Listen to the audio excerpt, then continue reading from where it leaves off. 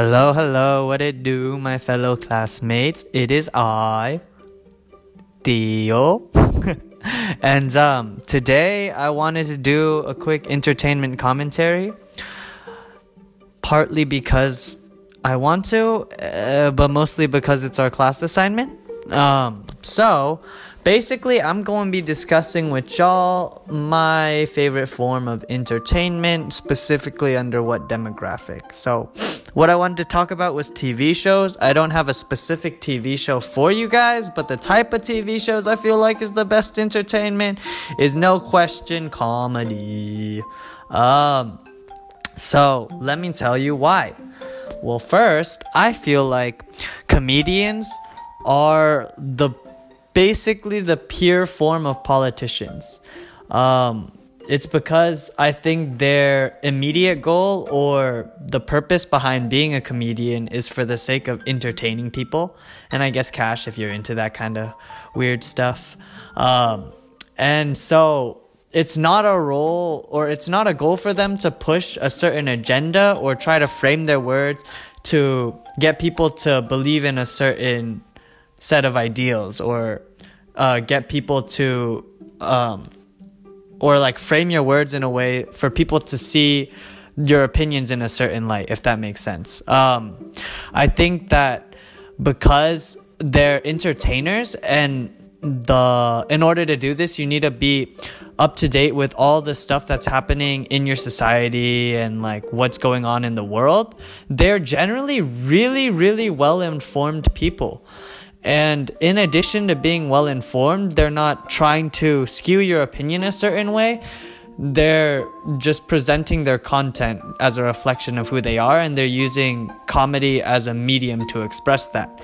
And because of this, generally, they make politics pretty kind of entertaining for me, you know? Like, I like watching people just rant about stuff and feeling like I know what's going on. And, some specific comedians that for sure impact the way I think would be someone like Trevor Noah. I don't think there needs too much explanation there. He's super liberal and we are millennials. And yes, that. And another one of my favorites is Joe K. I don't know if you guys know who that is, but he's like a half white, half Filipino dude. And he basically just makes a lot of jokes about his own race as well as like stuff that's happened in his life. And I guess I find this really relatable because as another Asian American, in case you guys didn't know, I'm Asian American. Because he presents his experiences of culture, I like him a lot because it allows you to personally relate to what parallels you can draw from your own culture. For example, his mom would always put Vicks on everything for him just because Asians don't like going to the doctor. That's a lot of insurance money, you know what I'm saying? And that was the same exact as me, except my family, Tiger Balm. That was our secret ingredient for life. We're in the movies, Mom, I can't hear it. Here, I got you some. Put that Tiger Balm in your ear. Mom, I have a headache. I got you. Put some Tiger Balm on your eyes. It's just like, oh my Lord. We took it a little too far. But anyways,